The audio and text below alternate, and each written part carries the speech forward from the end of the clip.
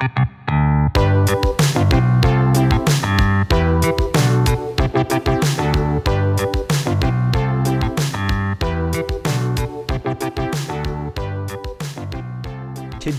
we discuss all things Macho. Yes, Macho. In case you haven't heard, Macho is making a comeback, a big comeback, by the way. And in case you're doubting that in any way, shape, or form, in case you don't believe that Macho is on the comeback, ask Kevin Costner, ask Keanu Reeves, talk to Josh Brolin, go down your aisle of manga at Barnes & Noble or whatever bookseller you go to.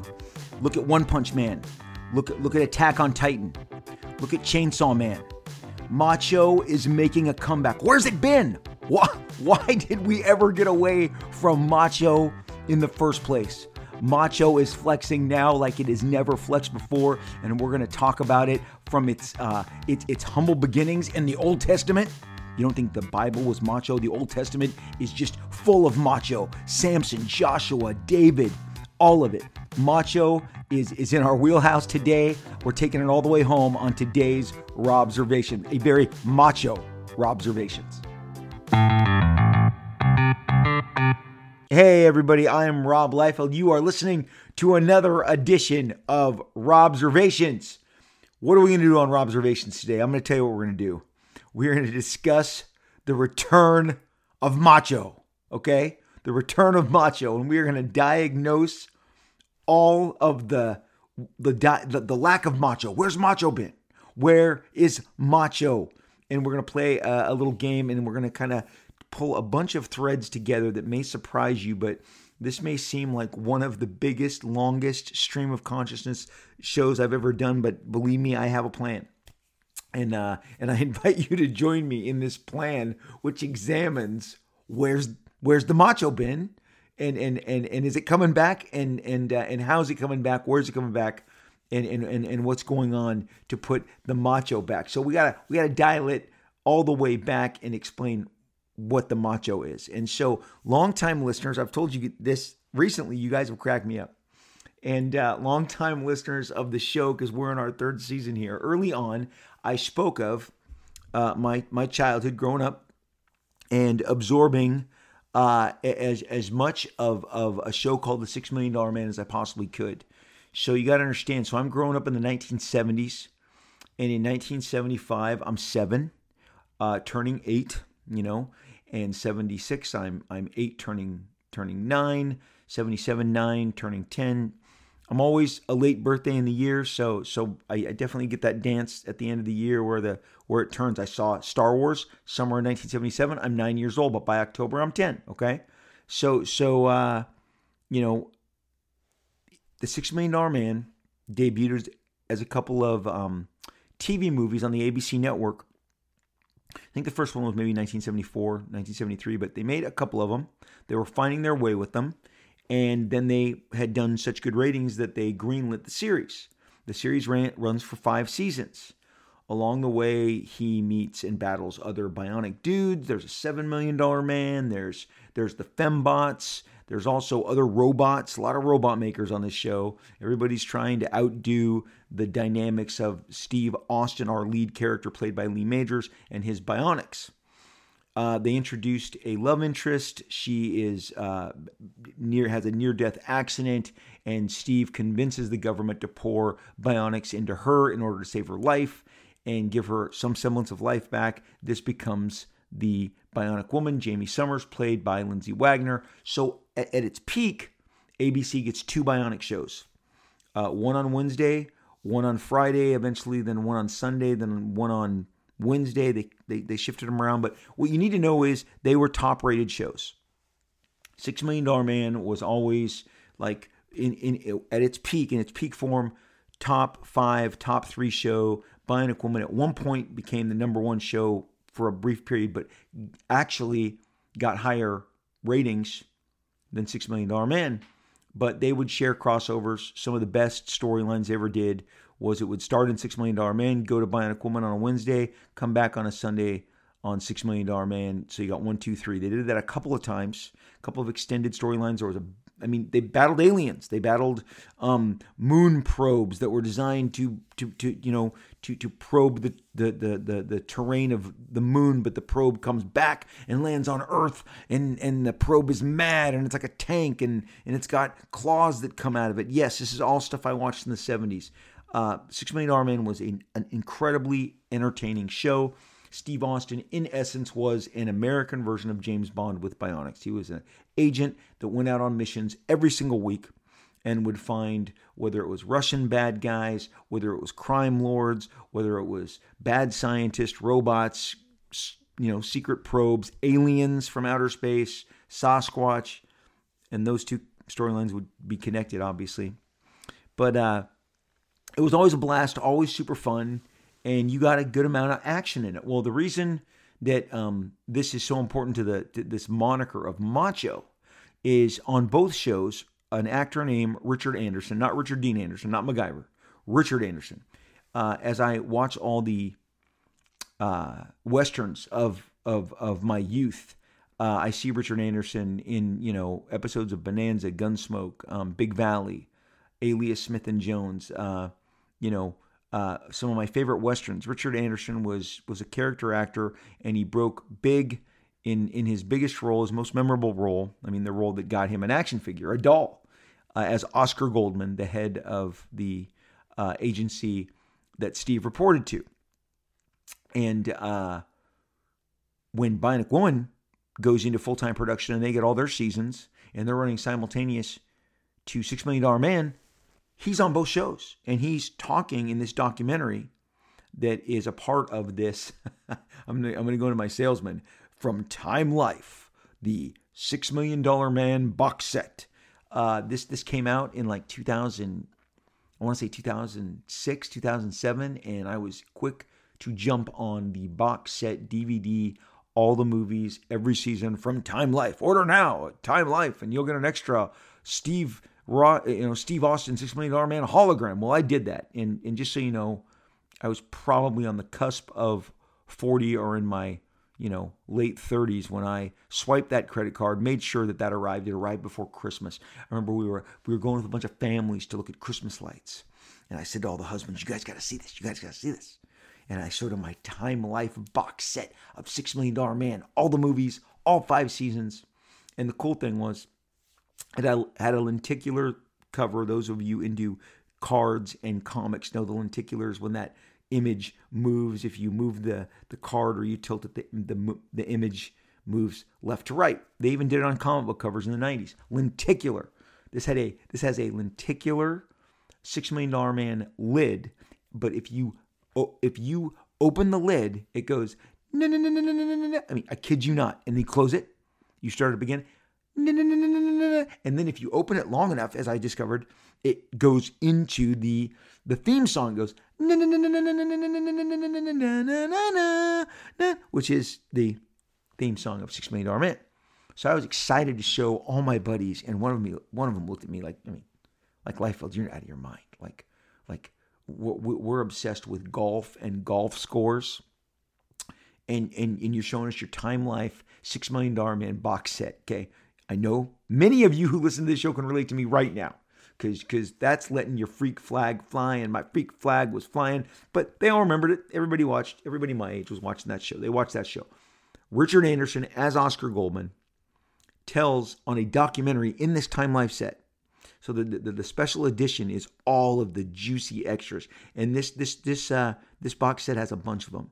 The history of the merchandising of both shows, the creation of the show. It takes you through all in-depth interviews with Lee Majors and Lindsay Wagner. I almost called her Jamie Summers, and Richard Anderson, who played Oscar Goldman. And Oscar Goldman's like, I was being sometimes helicoptered between both sets. They'd be shooting at the same time, and I'd be on one in the morning and one in the afternoon. So he saw a lot. He knew a lot. He was probably at one point the most important guy in the whole pantheon of the $6 Million Man. Again, hit show.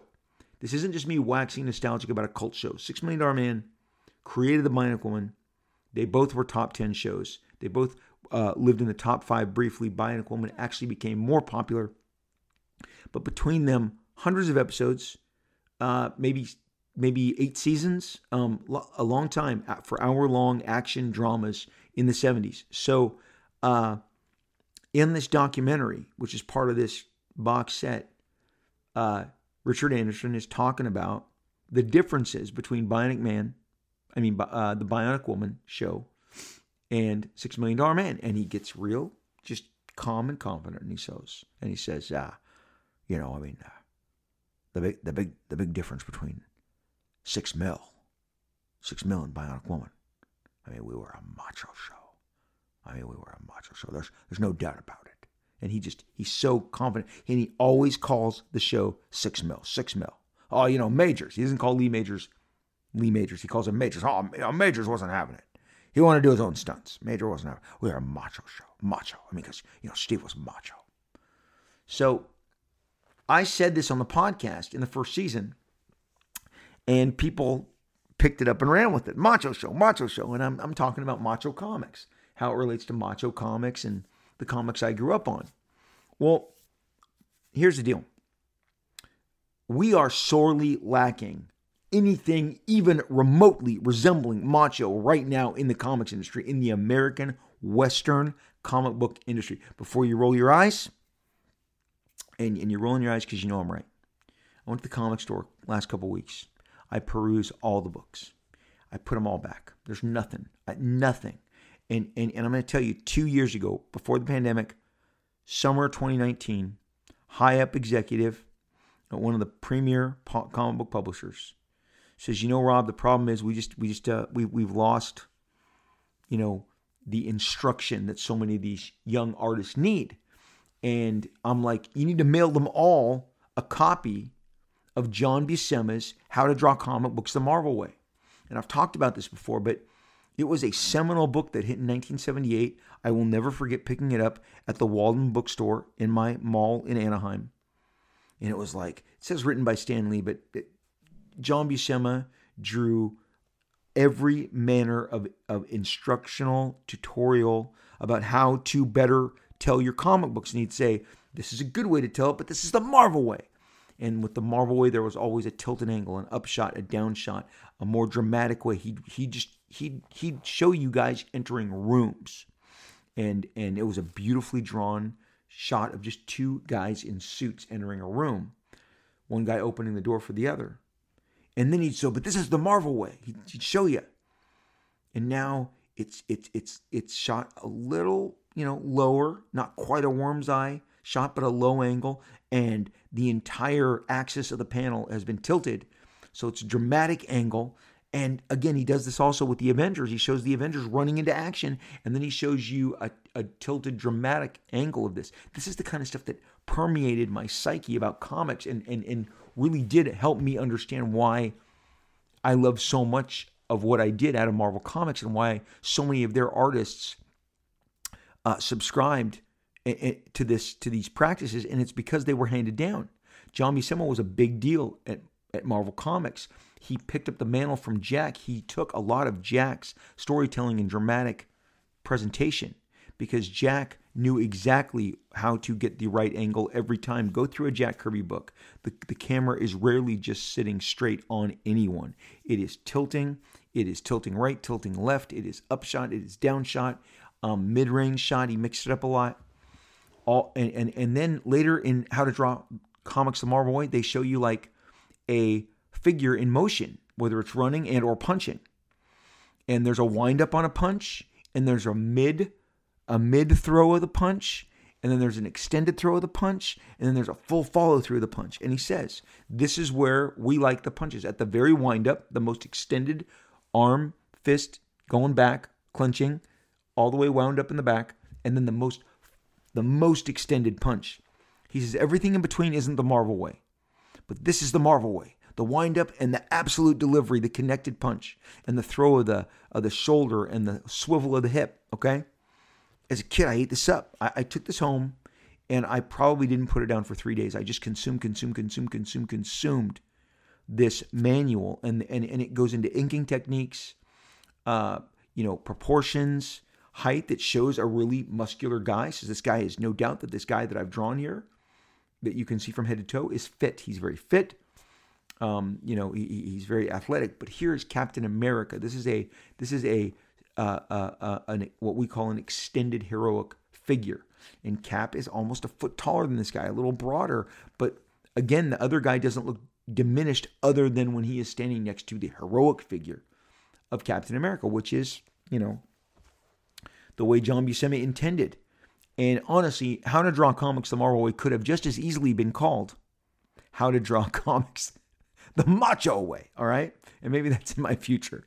I see they're doing a new How to Draw Comics the Marvel Way. I haven't seen it. I'm not really sure who's behind it, but the original is such a perfect manual for how to understand the excellence with which Marvel approached their comic books. They wanted the most dramatic angle on every panel.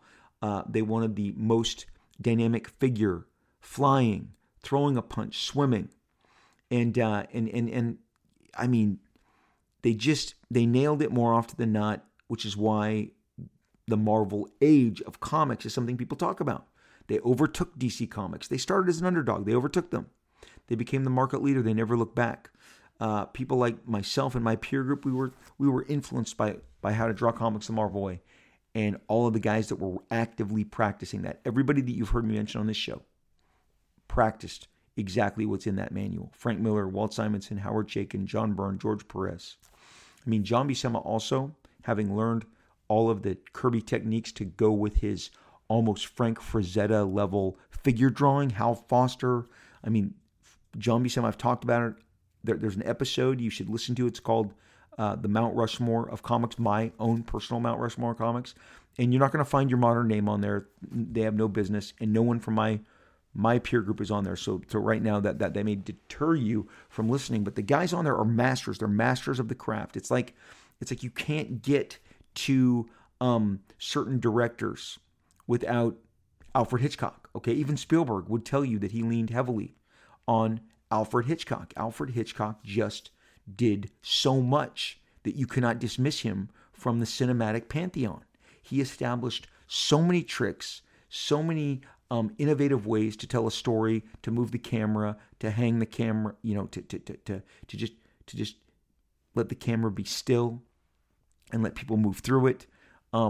There was such a style to what he did, and so many people jumped on that you can't deny on any level when someone is employing a Hitchcockian film technique or film device. And so, in the same way in comic books, there are masters. There are master level guys who did it first and better than anyone's ever done it. Obviously, Jack Kirby's one of those guys.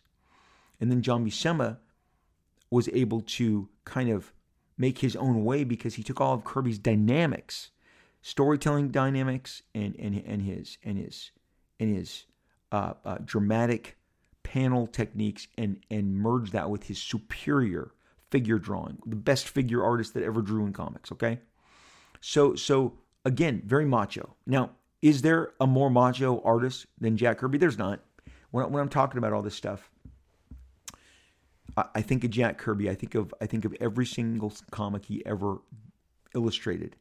And one of the things that Jack would do time and again, no matter what the comic was, Machine Man, OMAC, Captain America, The Avengers, Fantastic Four, any of the New God titles, he would always do one guy fighting 10 guys.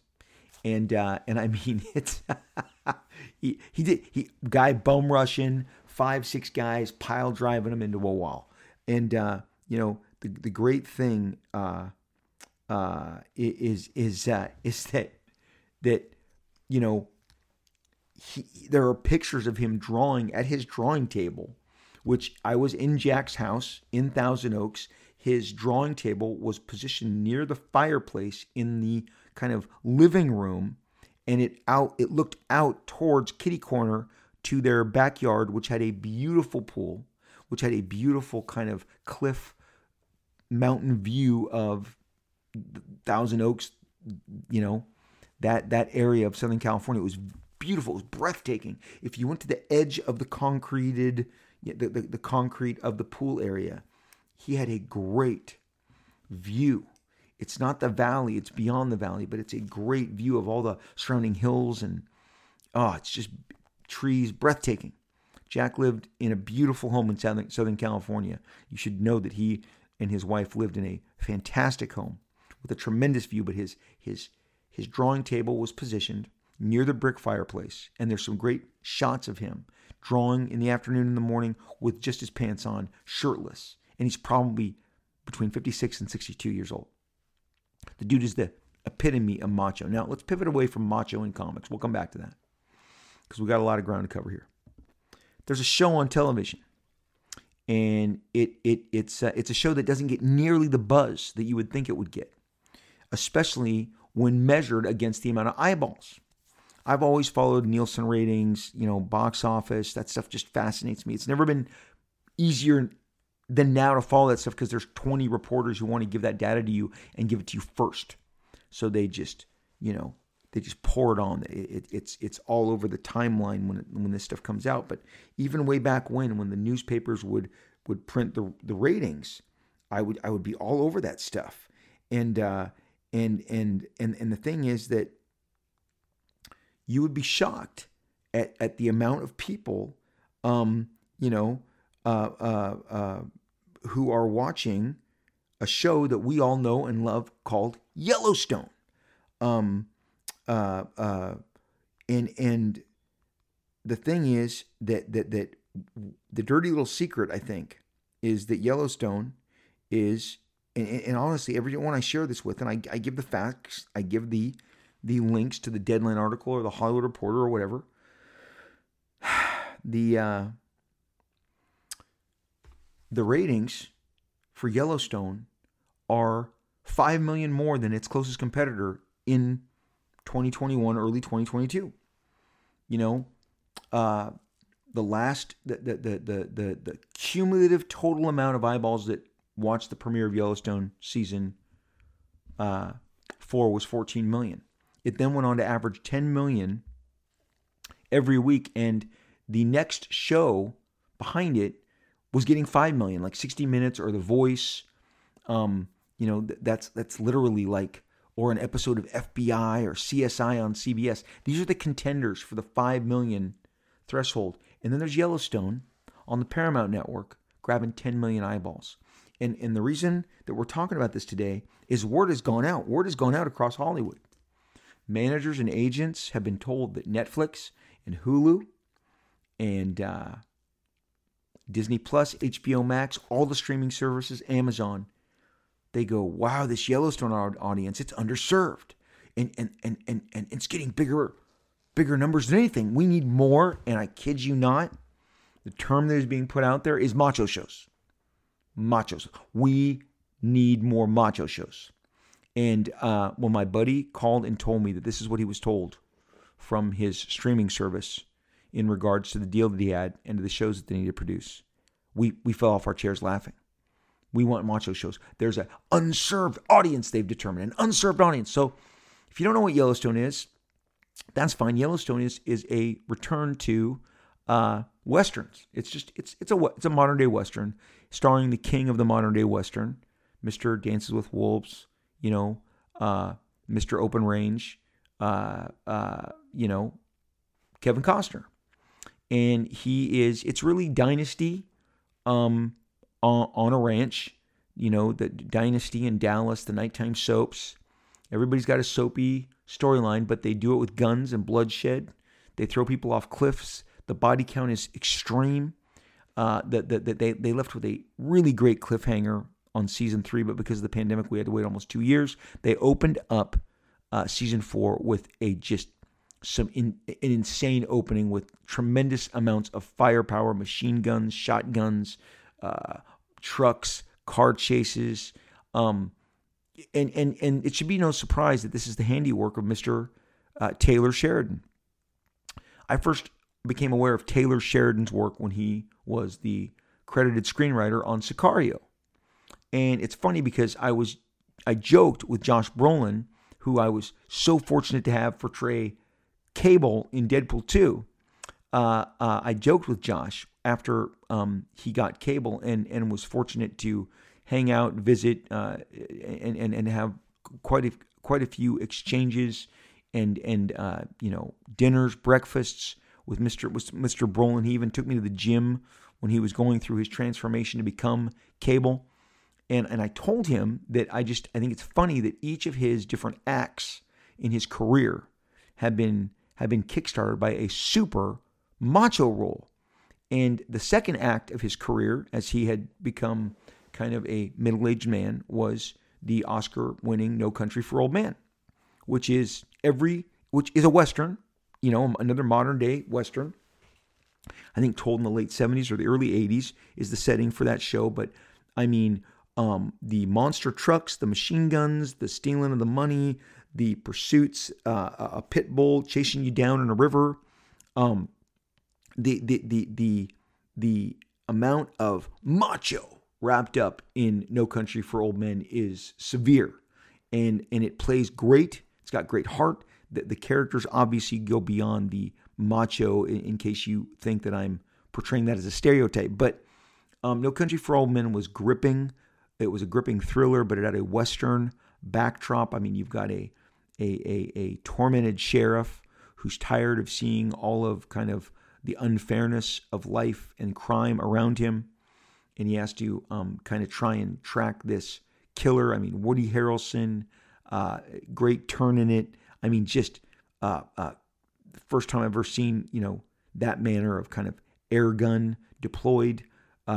Just amazing. Just one of the Coen brothers' very finest works. But Brolin is the star of this film, the co-star, the good guy.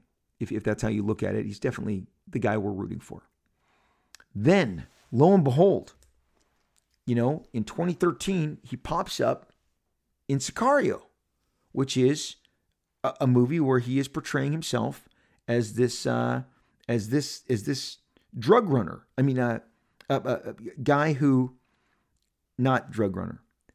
His character in Sicario is kind of a secret agent, doesn't like to talk about exactly what he does, but he is kind of operates and has the permission to operate within the boundaries and outside the boundaries of the law to bring down cartel level crime and smuggling drugs. I mean, Sicario has everything, and the one scene in Sicario that everyone always talks about is this giant border showdown, as Josh and his posse are coming back from investigating crime in Mexico. They're coming back to the border to come back into the United States, and there is a giant showdown between the cartel and the really a faction of the CIA and law enforcement, and it's bloody, and it's just guns firing in every direction. It's Rangers, and then there's several different very violent interactions throughout the course of this movie, and it culminates in this killer special forces takedown of a tunnel that the cartel is using to go between Mexico and the United States and smuggle all manner of stuff, but in this case, drugs. But it is the road that also leads to a certain identity, a cartel member, and I mean it is a gripping movie. Taylor Sheridan wrote Sicario, and it is so well written, so amazingly directed, and again it shot Josh back into the forefront of kind of these macho action roles. And the first time we meet Josh Brolin, he is wearing flip-flops. He is barefoot with flip-flops, not shoes. And it's the kind of thing you don't see all the time with a hero in any movie. Is the shot that introduces him is a tracking shot of his feet walking in the either the police or the government precinct where they're going to interview a policeman, a policewoman, who they're going to lure into kind of their purposes. And I don't want to give too much away, but it is an absolute amazing movie. The opening of this movie, where our cops take down discover a drug house, and what's actually in the walls of this drug house it's mind blowing. It's amazing. It's a very violent movie, very macho movie. And I think that you will absolutely love it if you haven't seen it before. The sequel is good too. It's just not the same quality in terms of, I think, originality of the original Sicario. And of course, Josh then goes on to be Thanos, and then Cable, and he's Gurney in Dune, which just came out, which is another huge macho role. Like, what if Obi-Wan Kenobi was uber macho? And I understand that Dune was written a long time ago, but Josh's portrayal of him is spot on. It's terrific. I think all of the macho characters in Dune, Duncan Idaho, played by Jason Momoa, is everyone's far and away favorite. And watching Chalamet and his Paul Atreides portrayal, watching him go from boy to man is exciting. Again, really hits that macho nerve. But getting back to Yellowstone, Yellowstone is created by Taylor Sheridan, who went on to also write Hell or High Water with Chris Pine, which is another kind of cops and robbers movie, very violent, very R-rated. All this stuff is R-rated. Yellowstone is R-rated. And then Taylor Sheridan, in 2017, directed a movie. Well, it was released in 2017, starring your two favorite Avengers, Scarlet Witch and Hawkeye, Jeremy Renner and Mrs. Olsen, and it is this movie that takes place in Alaska, if memory serves correctly. Wind River, another drug movie.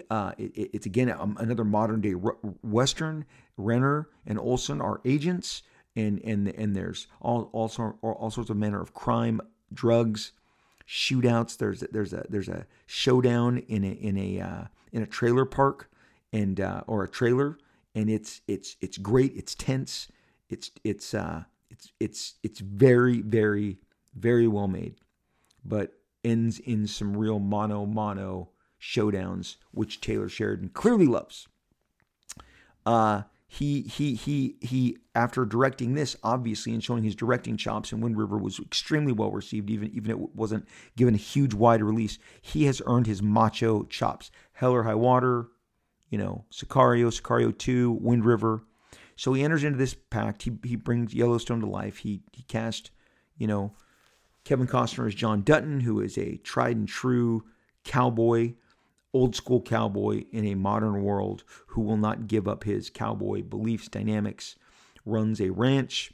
One thing you're going to find out about the ranch hands is they are kind of a mafia for Costner. There's segments in Yellowstone season 1 and 2 that you go, so Costner is the bad guy, but we're rooting for him because we like him, because his character is endearing to us, but he is every which way kind of the heavy.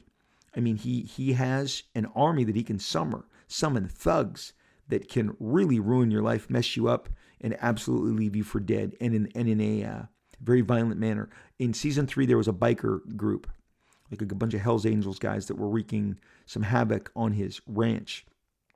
And it was in this, couple episode exchange that you saw how quickly John Dutton and his ranch hands can transform into a gang of violent thugs who will just rip your face off in order to make their point that you do not mess with their land, with their ranch, with their cattle. And I think that's really what people respond to. Again, there's a channel that I've gotten caught up watching called INSP, Inspiration Network, whatever.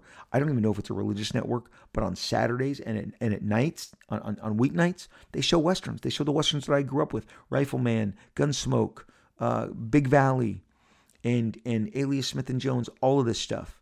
How the West Was Won.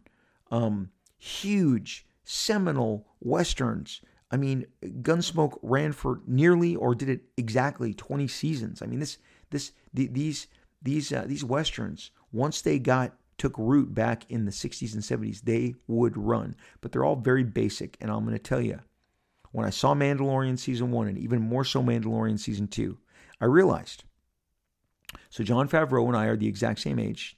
Dude grew up watching the same stuff I did. Westerns, all this stuff, $6 Million Man, but Westerns, all the same Westerns that were on primetime television or on repeats.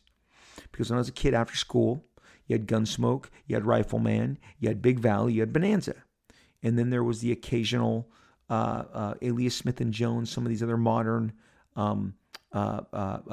The Wild Wild West, which was kind of sci-fi in the West that ran in prime time, and The Mandalorian. I know there are exact episodes that he just yanked from an episode of Big Valley or Cheyenne, and you can see the effect that the Western had on Quentin Tarantino in some of the movies that he's done. There's a lot of the Western television that he grew up with depicted in Once Upon a Time in Hollywood, and how he depicts the one kind of sequence of days where DiCaprio is on the set of this Western show. And you can see Tarantino is just really relating back to you the stuff that he grew up, and now he's going behind the scenes and how it was crafted.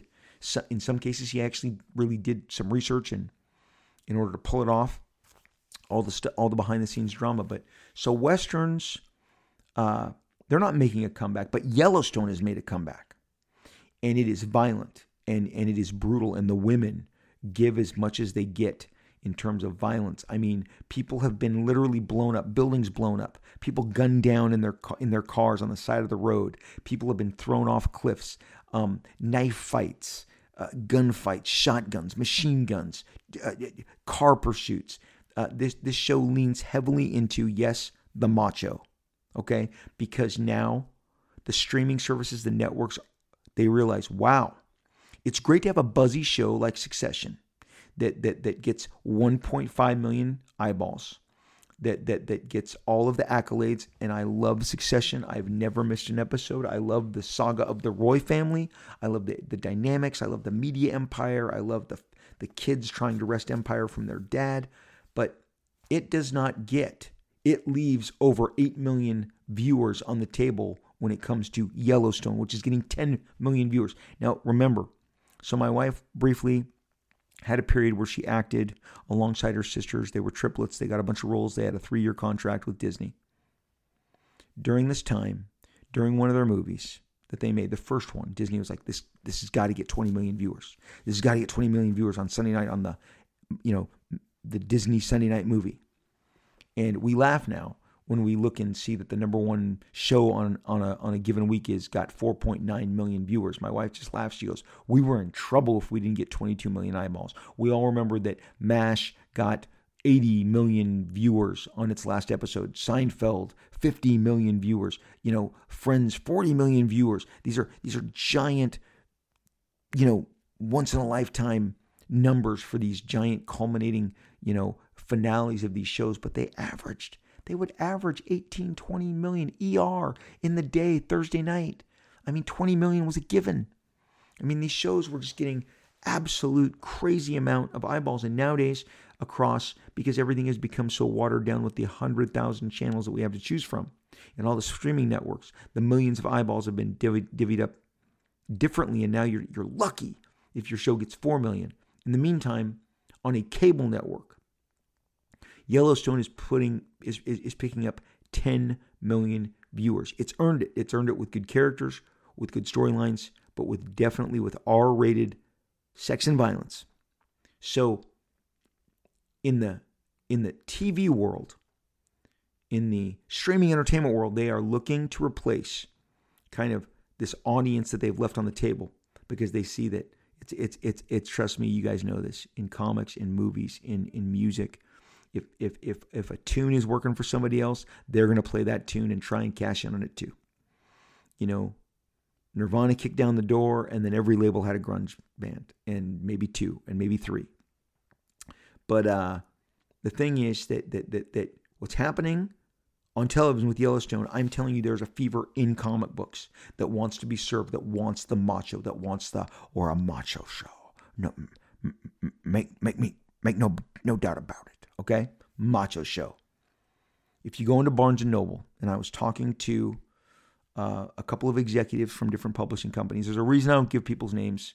I didn't ask them if I could say their name. And if I just start blurting out every conversation I had with everybody, no one's going to tell me anything or share their viewpoints. And I want to bring those to you, but I'm going to do it masked. I've been in this business 35 years. I've got a lot of connections, and my quote-unquote tribe of peers has been through, come up and become writers and artists and publishers and editors and all myriad across the board with different companies.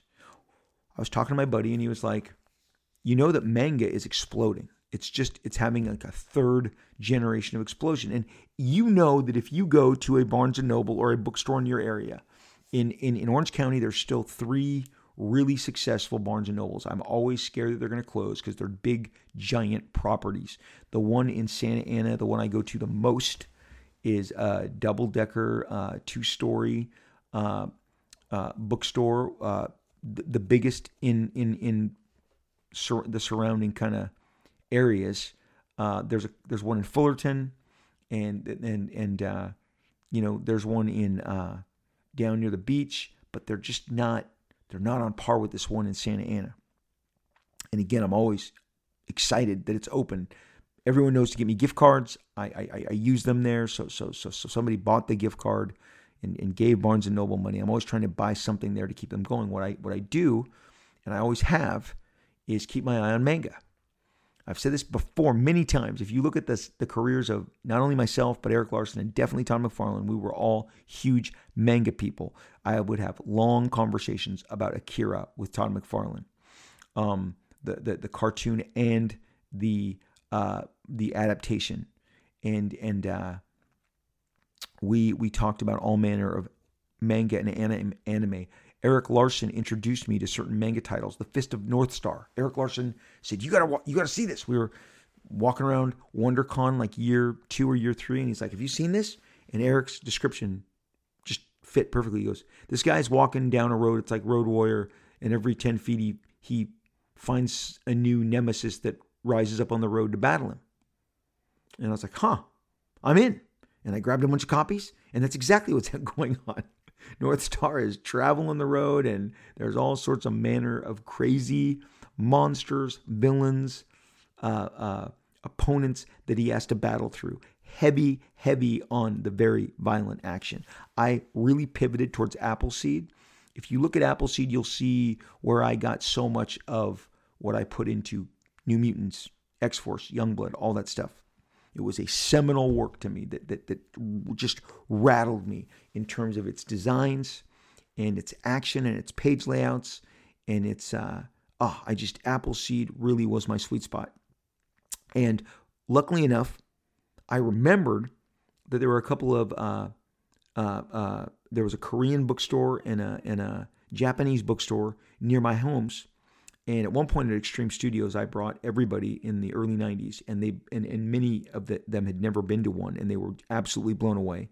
And we would go up to the cash register with like 50 books, and the guy at the register was always like, "You afford all this?" I'm like, I can, please." He said, "Because I don't want to ring this up if you can't afford it."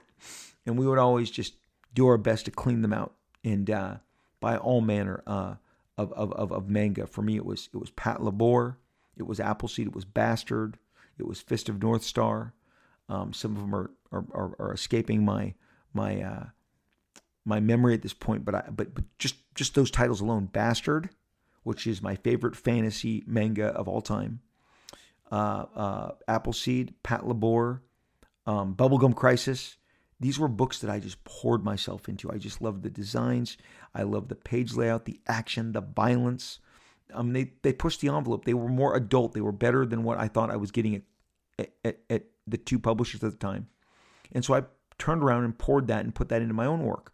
My work is very manga influenced, as is Erik Larson, as is Todd McFarlane, as are so many others. But I know for fact that the 3 of us would discuss all of our different manga and anime kind of purchases and indulgences. Nowadays, I mention my son Chase all the time. He'll be 20 next summer, and he has had a thing for manga since he was 11. It was what he responded to the most on those trips to Barnes & Noble, and before they closed, there was a chain called Borders, and we would always go there as a family, and we'd always encourage the kids to get books, and we'd all buy them a book of their making. I was much more liberal in letting them get maybe some violent manga because I see that it excited them, and if it gets them to read, then I'm all for it. Well, Chase has never let go of this manga obsession that he has, and he knows that I also share an obsession and continue to collect vast amounts of manga, and so we cross over and maybe share books sometimes. 2013 is the first time I encountered Attack on Titan, and then it overtook at the bookstore. But the reason I was specifically mentioning the Barnes & Nobles, I want to polish this off. See, we started with Macho TV and brought it to my belief that the Marvel Comics, the How to Draw Comics the Marvel way, is very much immersed in all things macho. And it's missing from comics right now. I cannot tell you how many mainstream titles I went through and then go to the indie titles, and there's just people talking around. And again, this executive at one of the big two said, Rob, we don't have the instruction. And it's like and so many of today's artists have been hired from overseas. We've got an entire group of Brazilian artists, Filipino artists, Spanish artists, and they did not grow up on the same Marvel, John Buscema, Jack Kirby communication instruction that we did. And their stuff is just, I'll say it, it's soft. It's soft. What also contributes to the softness is the fact that it's being drawn digitally in many of these cases. And I follow a lot of these artists. I see how they draw this on their Cintiq or on their iPad using their Procreate programs. And the thing about hard pencils and actual inking tools on Bristol board is the scrape of the pen, the indentation of the quill, the crust of the ink on the brush. It's tactile. It's very tactile. And having tried the Cintiq and the Procreate, that the tactileness isn't there in the way that I experience it on paper. And you guys know I have a giant collection of original art and all the guys who used to ink in brush and quill. And I love looking at the pages and seeing the textures of the ink. And sometimes it's giant gloops of ink that was coming out of the quill and scrapes. You can see the scrapes, the buildup of the ink on the paper to maybe make a certain thickness and then taper off to a certain thinness that gave an overall crisp line, or maybe a crusty line, but in either case, a smoky line. That is lost digitally, and the lines are more brushy and the work is softer. Some of these guys are also doing some great techniques, some great patterns, textures, and that's cool. That's all part of that. And some of it is making the stuff a little more, it's giving you that crust and that smoke and that crisp vibe that I'm telling you, but it doesn't carry consistently as far as I can see. So really, some of the tools of the past, it's changing. But, when it comes to manga, when I go into to Barnes & Noble and I peruse the shelves and I go, hey, I'm going to check out this title right here. I've got it. I bought a whole bunch from recently. Jujutsu Kaisen. And Jujutsu Kaisen is action-packed. It is a bunch of kick-ass, it's like R-rated Cobra Kai. A bunch of people breaking faces, breaking necks, snapping elbows, karate. And Cobra Kai definitely has a macho aspect to it. It's soap opera, but it never forgets that we're tuning in for kicks to the face. Again, Terry Silver now portrayed in all of his 6 foot high, 6'5" glory, doing a roundhouse power kick into our hero Johnny Lawrence as he's knocked back, or Daniel LaRusso, who's even smaller than Johnny, and the power that they're putting behind these stunts and blowing these guys through walls and across floors. So Cobra Kai definitely subscribes to a ton of macho, and we see it and we enjoy it and we experience it, and it's another giant hit. But there's Jujutsu Kaisen, and it's action packed and it's manga, and I can't eat. I cannot eat enough of this up. I took my gift cards after Christmas and I dropped $125 in one visit, and it was all manga, because it's no different than 1989 for me. I am still looking for the buzz that I got from Berserker, that I got from Berserk, that I got from from Appleseed, that I got from Bastard, that I got from Pat Labor. That is what I am in constant search of. So then I grabbed this book called Chainsaw Man. And Chainsaw Man, the guy's face turns into a chainsaw. And you can imagine, once that happens, that he is taking people's heads off. And he is. And I'm looking at it right now. I'm looking at multiple bodies being sliced across a double-page spread by the bad guy that Chainsaw Man is going to have to chainsaw up and beat. But there are people punching through people's mouths through the opposite ends of their skull. There are people being impaled on swords. It is ultra mega violent. People whose faces are stitched up after being torn apart. And here comes Chainsaw Man, and he just wants to rip these people into multiple pieces. And the way it is shot and directed and depicted and storyboarded and laid out, and the breakdowns and the page design is nothing less than exhilarating and exciting for me. It is the epitome of super uber macho. I mean, Chainsaw Man, Jujutsu Kaisen. These comics. Gantz. You want to talk violent? Gantz is violent. It is violent. It is epic throwdowns. They're like super cops. And I mean, people are getting sliced and diced and cut up and shot through their faces. And you're like, Liefeld, what are you doing? I'm just telling you what I like. I like R-rated stuff. I was ready to move on from Star Wars after Return of the Jedi and happily embrace James Cameron's Alien, Ridley Scott's Alien, James Cameron's Aliens, Total Recall, RoboCop, Predator, The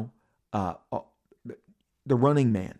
All of these R-rated movies, we grew up on that. And again, what unites them is this, what I'm going to say, and I'm going to coin it. And there's some humor in this.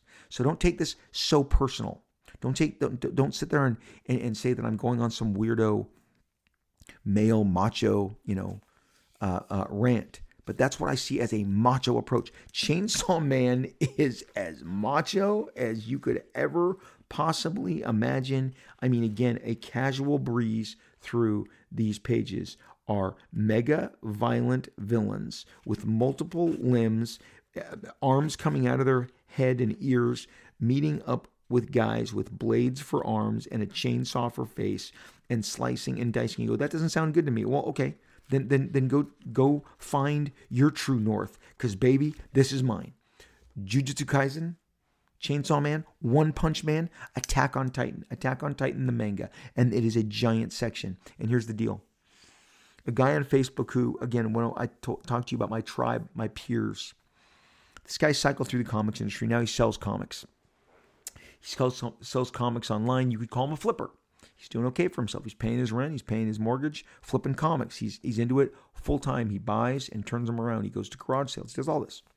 He posts, hey, everybody, have you seen, like in the bookstores, that the manga section is 2, sometimes 3 times bigger than the Western comic book section for Marvel and DC? And he's not kidding you. If in the Marvel DC aisle, of which every Barnes & Noble that I've gone to has one aisle, it's a nice long aisle of Marvel and DC shared images there too. Boom, whatever, the indies. If there's 7 people in that aisle, there's 12 in the manga aisle, okay? If there's 5, there's 10. The manga aisle, I've seen moms, being led around by their kids asking, okay, well, where is it, honey? Okay, is this the one you want? Okay, let's buy these. Oh, they're not here. Okay, let's go to the other side. I have watched them as they pursue manga. Why is this happening? Because manga is not trying to be anything but this hyper experience of action, violence, sometimes sex. The horror stuff is off the chain crazy, but it is a style of comic that I am no longer seeing in our Western comic books. And again, let's go back to Yellowstone. Why is an extra 5 million people? It's not apologetic. I think Taylor Sheridan, whatever his politics, the show comes off as very, conservative cowboy. It's guns. It's open range. It's let's settle this mano a mano. Let's throw you through a window and drag you out into the street across pavement. There is a this style of show is the reason they're looking to replace it or to add on to it. And the rivals are doing this. I mean, and as I came on the mic today, I had read 20th Century Fox Television has optioned a series order for Hell or High Water. So Taylor Sheridan's not going to do it. He's too busy doing 1883, his hardcore R-rated, Yellowstone prequel. He's got Mayor of Kingstown. The guy has become the busiest, most prolific showrunner in Hollywood right now, in television. And it's all macho all the time. And we've forgotten, I guess in a sea of teen soapy dramas across the CW or kind of superhero shows that are absolutely pulling their punches. I'm going to tell you, whether it's the Disney Plus stuff or the CW stuff, it doesn't feel like all of it is as aggressive as it could have been. Okay, I'm going to tell you right now, because of the appearance of Matt Murdock, Daredevil. It's been a month. I can do this. In Spider-Man No Way Home, spoiler alert, and then the reappearance of Kingpin in the MCU via the Hawkeye show. There has been a giant surge in viewership of Daredevil on Netflix. You can just open up Netflix and see that Daredevil is sometimes very high up in the daily top 10 after being dormant for years. But if you watch those first 2 seasons, completely based on Frank Miller's seminal interpretation of Daredevil, it's got Stick, it's got the Hand, it's got Elektra, it's got Punisher, it's got the vicious Kingpin that Frank Miller, fashioned, rather than the more comical Kingpin that he had been in the pages of Spider-Man. All of those first 2 seasons, one of the signatures, and my buddy Phil, he was the stunt coordinator for Deadpool. He was the stunt coordinator on seasons 1 and 2 of Daredevil. So those big hallway scenes, they were marked by, but did you see the hallway scene? Which was kind of an ode to the work that Gareth Evans had done in The Raid, which if you've never seen, wait for your mind to be blown. Non-stop kick-ass action. Much of The Raid's influence has been felt across, all of the action films that have come out since. I kid you not. I mean, there is no shortage. There is no shortage whatsoever of the influence of The Raid. Look no further than the Extraction, series with Chris Hemsworth. The first one, they're filming the second one now.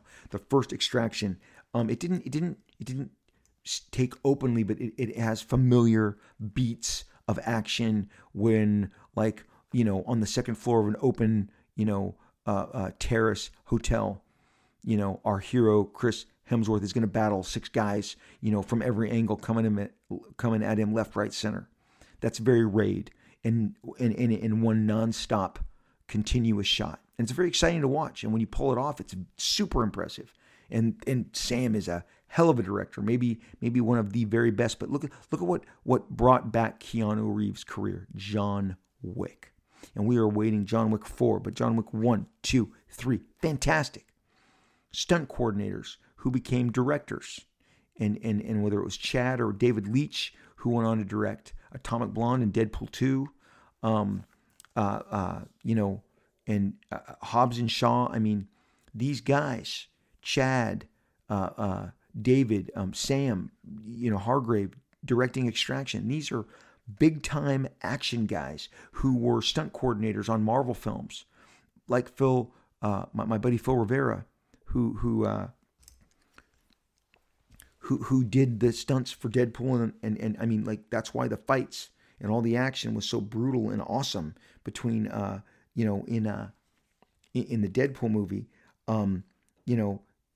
He was weaned on the hard stuff,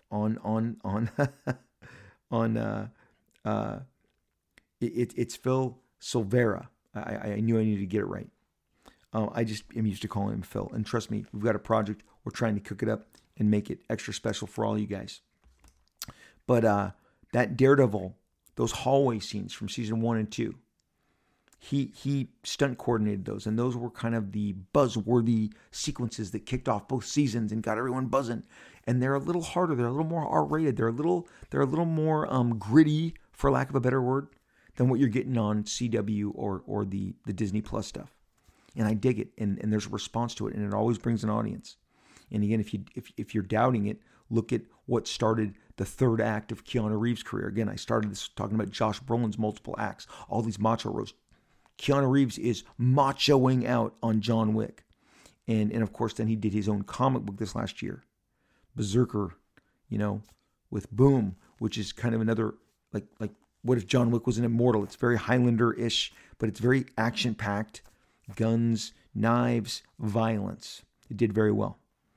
You're like, Liefeld, you're a crazy violence guy. No, I'm not. I just like action. I just like R-rated. I like stuff that I can't get anywhere else, and I like a lot of it. And that's why manga, if we have any doubts, manga is doing horror. They're doing action. They're doing crime. They're doing cops. It's not just superheroes. They're doing, obviously, the fantasy, Attack on the Titan, and My Hero Academia, which, of course, I have to mention, which, again, my son is so into. This is the stuff that thrills him. My son Chase is really not a Marvel or DC fan. He's not into Western superheroes. He is into all things manga. Where is this all leading us? I'll wrap it up with this. When I was a kid, and I was a pastor's kid, and I obviously was exposed to a lot of the Bible, preached a lot of the Bible, participated in a lot of Bible teachings. But I remember I was so excited by the Old Testament. The Old Testament is where Samson cracked, 50, was it 100, was it more Philistines with the jawbone of an ass, okay? So the jawbone of a donkey. He takes in his hand, and there was a spectacular painting in this illustrated Bible book that I got when I was a kid. I got it as a gift for being in my aunt's wedding, for being the ring bearer. They gave me this giant, and I couldn't take my eyes off of it because the picture of Samson with the lion, that's cool. And Samson toppling a temple, very dramatic, but this double-page spread of Samson in full reach. It was like John Buscema laid it out. It was full extension of the snap of his hand with the crack of that jawbone, that bone smashing a Philistine soldier's face while his other arm is extended, punching the other Philistine. And he's surrounded by Philistines who are storming him, who are rushing up the hill to take him on. Did you know, let's end this. Did you know that David, of King David, of David and Goliath, of his fame, that he, went in to a rival, to an enemy encampment and brought back a bag of dicks to his king? Yes, he did. 1 Samuel 18:25. I'm going to read it to you right now. And Saul said, King Saul, "Thus shall ye say to David, the king desireth not any dowry, but 100 foreskins of the Philistines, to be avenged of the king's enemies." And Saul was kind of setting David up for a fall here, okay? But Saul thought to make David fall with this mission to the Philistines. And Saul said, "Thus shall ye say to David, the king desireth not any dowry." So he's but 100 foreskins. And I'm going to tell you right now, he did it. He came back with a bag of dicks. He snuck into the camp, and David cut off all their foreskins. Well, yep, that's in the Bible. So you kind of think that's exciting when you're a kid and you're reading that, and you go, whoa, foreskin, I know what that means. So he cut off the tips of all their peckers, and he delivered them, and he gives them to Saul, and he's like, "This is what you want, this is what you got." Didn't just kill Goliath. He cut off his head, and he held it up. He's kind of a teenager when he did this. And he told everybody on the Israel army, "You're all a bunch of sissies. You're scared of these guys. I can take this guy. I got the power of God behind me. With my slingshot, I'm going to take down this giant, and when I'm done, I'm going to use his sword. I'm going to cut it. I'm going to cut off his head." David, very violent. Joshua, very violent. Oftentimes, you'd hear, God would say, "I don't want anybody alive. Kill them all." Old Testament is very exciting. Joshua, Moses, Samson, Gideon. Gideon takes on a bunch of sorcerers. This is incredible. Then you get to the New Testament, and it's super boring. Nobody's cutting foreskins anymore. Nobody's toppling temples with their super strength. Nobody's cracking Philistines' faces with the jawbone of an ass. It's teaching, it's peace, it's, Life of Christ is very exciting. Obviously, he rises from the dead, big time, miraculous event. But man, the Old Testament was my jam. And it's because, wait for it, it was macho. The Old Testament never forgot to be macho. The good Lord, divinely inspiring the writing of the Bible, was like, we got to keep these kids like Rob Liefeld engaged. And we're going to do it with all the violence and some crazy sex and some crazy violence. And again, if you're not familiar with that David story, well, you are now, and you can go read about it. So, you guys, that macho scratch, we got that macho itch, we got to scratch it, and we're going to scratch it. And really what set all this up is I got a book coming out, a reprint of Prophet Number 1, which sold 800,000 copies. I put it out that I'm going to do this. It's a facsimile edition. You've seen facsimile editions. Marvel does them all the time. DC started to do them, even though the former fired editor-in-chief or publisher Dan DiDio didn't like, oh, I don't like that the reprints are selling more than their new stuff. Well, get used to it. We love our nostalgia. Prophet Number 1, monster numbers. Retailers came and wanted to buy variants. There's 11 of those. They got some top names to do them. Each and every cover is super duper macho. I have approved 11 covers where Prophet, who may be the most macho character I've ever created, even more so than Cable, has a giant sword in one hand, and that sword is covered in blood, and part of his arm is covered in blood, and he's gritting and he's angry, and he's got his face guard on in his armor and his shoulder pad and another gun in another hand, another arm. He's holding a giant gun that it doesn't look like he should be able to hold. It looks so heavy. And there's bullet casings, and the guns are firing, and there's bullets, spitting past our hero Prophet. But every single cover is some sort of amalgamation of what I just told you. Sword, gun and sword. Yelling, screaming, anger, rage. And you wonder why this book is getting the numbers it's getting. And I sit there and I go, crap, I'm tapping into something. That because macho wasn't just the comics I grew up with, it's the comics that I made. It's Brigade, it's Prophet, it's Bloodstrike. At Top Cow, it was Cyberforce. Okay, it was Deathblow over at Wildstorm. Spawn would come and go with its machoism. Savage Dragon is the epitome. 90s Savage Dragon is the epitome of guys putting their heads through walls, taking a guy and putting his entire body and his face through the pavement. Incredible. Macho, macho, macho. Let's keep the macho coming. The Old Testament, new macho. We love macho. You love macho. And if you don't love macho, then what'd you do? Why did you listen to this podcast for the last hour and 6 minutes where all I did was talk about macho comics? Manga is crushing it, and there's a reason why. It is, again, whether it's Jujutsu Kaisen or my One Punch Man or my copy of Gantz or my Chainsaw Man. There is copious amounts of blood, violence, blades, guns, slicing of people's limbs, faces, heads, severed heads, by the way, blood, and a serious dose of sexuality because people have sex. They do. So, guys, we're going to return to the macho. Let's look forward to it. It's coming. People are going to wake up just like these networks. How come Yellowstone gets 5 million more viewers than the next second best show right now and did for that 10 weeks that it was on? And why is it such a huge show? Why is 1883 right behind it? It's because it doesn't forget that there is a time and a place for song competitions and medical dramas and lawyer shows, but there's also a place for the macho, lest we forget, because people like that stuff. This is the time of the show. After we're done, and I've had a macho spell with you guys, because we're a macho show. This is the time of the show where I share with you guys the generous reviews that you guys have left for me, because we need your support. We need you guys reaching out and sharing with us and telling people how much you love the show. That is very important. It's very important that you guys leave us reviews, leave us 5 stars, subscribe, recommend, share with your friends. You guys have been so great. The show is growing because of your word of mouth, and part of that, what generates that, is these reviews. I'm going to read this review. This is from J Flakes, P-L-P-H-L J-P-H-L-A-I-X. J Flakes or Flakes. Really fun, very brief. review. It says, new Rob fan, 5 stars. I was a Spider-Man fan growing up. I was a sporadic X-Men reader. I thought Cable was awesome, but that's about it. I lived the Image Comics boom and knew the story. I still stuck with Todd. After listening to Rob's all caps infectious enthusiasm and love for comics, I am a Rob fan. Now, I am a Rob fan now. I went back and read X-Force, Youngblood, Deadpool, and all his Deathstroke stuff. Well, thank you. Thank you so much, Jay. That is the entirety of his of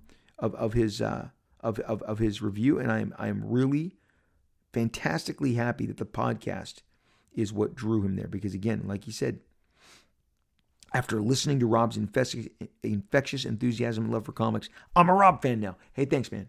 Thanks for reading all that stuff. Thanks for leaving this. Thank you, JPHLAIX. J Flakes. We need more of these, guys. You keep them coming. I read them at the end of every show. Thank you for your support. Thank you for being there for the show. Thanks for spreading about it, spreading it out on the interwebs, on social media, on Facebook, on Twitter, on Instagram. You guys, I am on Twitter. I am on social media. I am on Twitter at Robert Liefeld, full name. RobertLiefeld. I got a blue check. That tells you it's really me you're talking to, and I love talking to you guys. I love sharing, retweeting, comment tweets, whatever we all do together. I dig it. I have so much fun. On Instagram, I am at Rob Liefeld. Join me, follow me. I read your comments. I read your DMs. I love talking with you guys. When you guys tag me, I try and share those as much as I possibly can. You guys are so generous with your enthusiasm. I am so thankful for it. I want to give back some of the enthusiasm that you guys give me. I'm all over Facebook. I got a million groups. It's not hard to find me. I stick out like a sore thumb.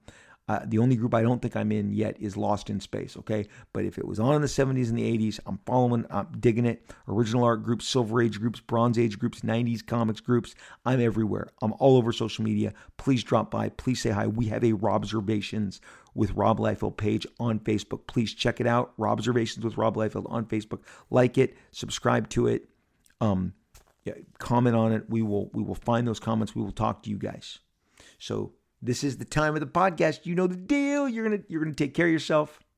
You're gonna stay out of trouble. You're gonna do well. Now more than ever, you're gonna stay safe, and we're gonna circle back, and we're gonna talk again real soon.